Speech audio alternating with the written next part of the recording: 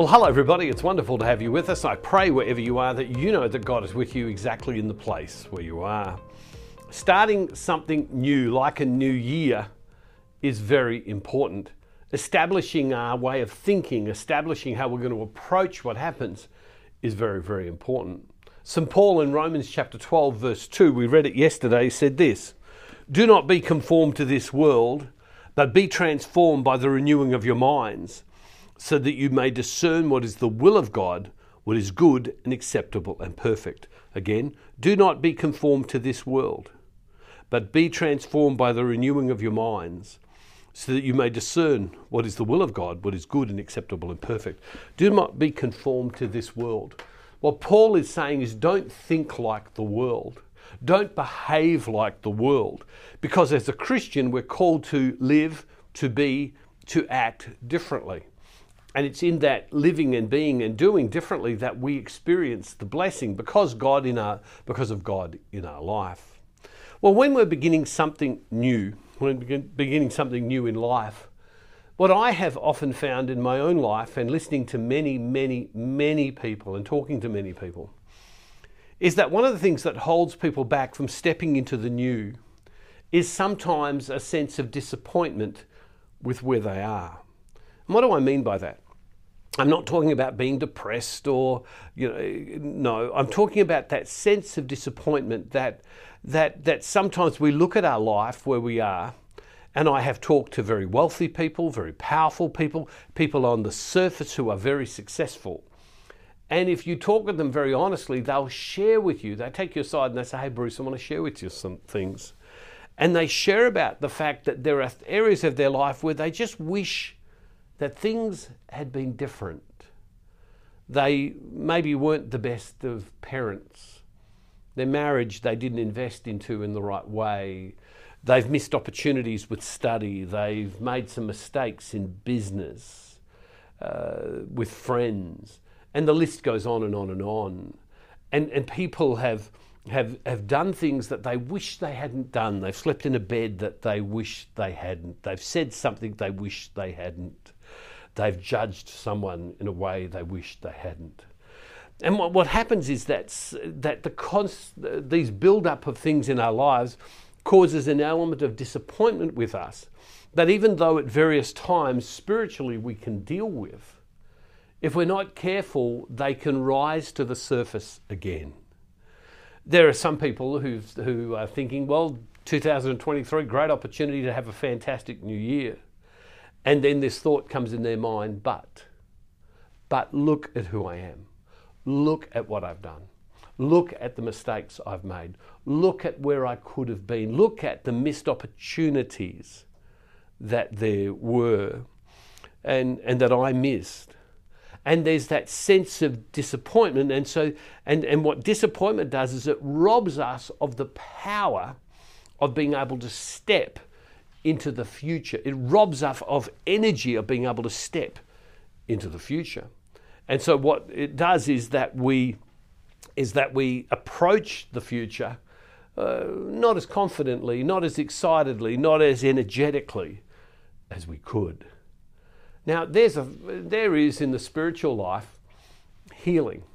And we're all familiar with the healings of Jesus, which seem to be all very much about physical things. But often those healings extended far more to things that were happening emotionally, psychologically within people. That there is healing that we all require in our life, because the truth is there are things we've done. I know there are things I've done, things I've said, opportunities I've missed, mistakes I've made. I've got such a list that I could talk about.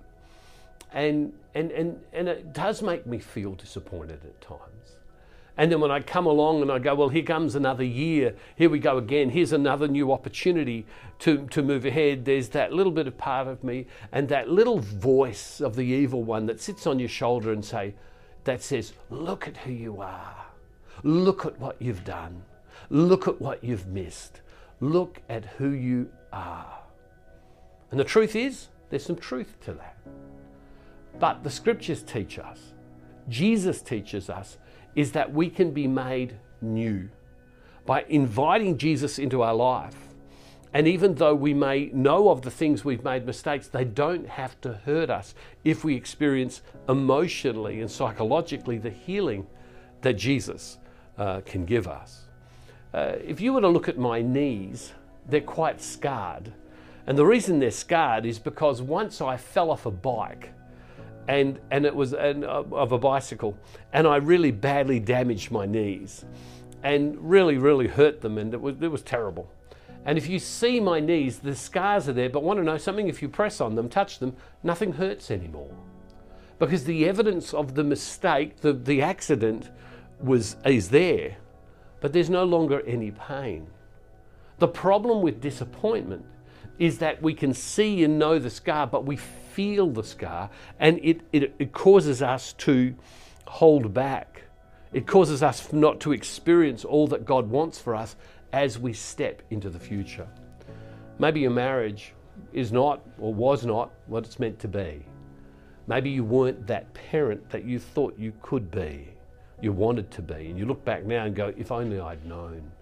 Maybe you've made some mistakes in your life, and the list goes on and on and on. You didn't study the way you made some poor decisions about business, you didn't commit to your work life, you didn't save enough money, etc., etc. The list is so long.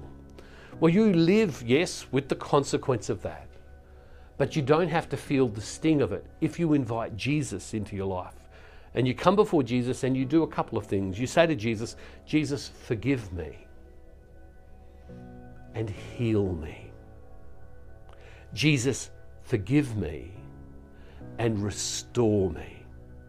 Jesus, forgive me and make me as if I'm new. For some of you, this will probably be the most important daily devotional of 2023. You woke up today, and whatever time you're watching it, it's because you needed to hear this.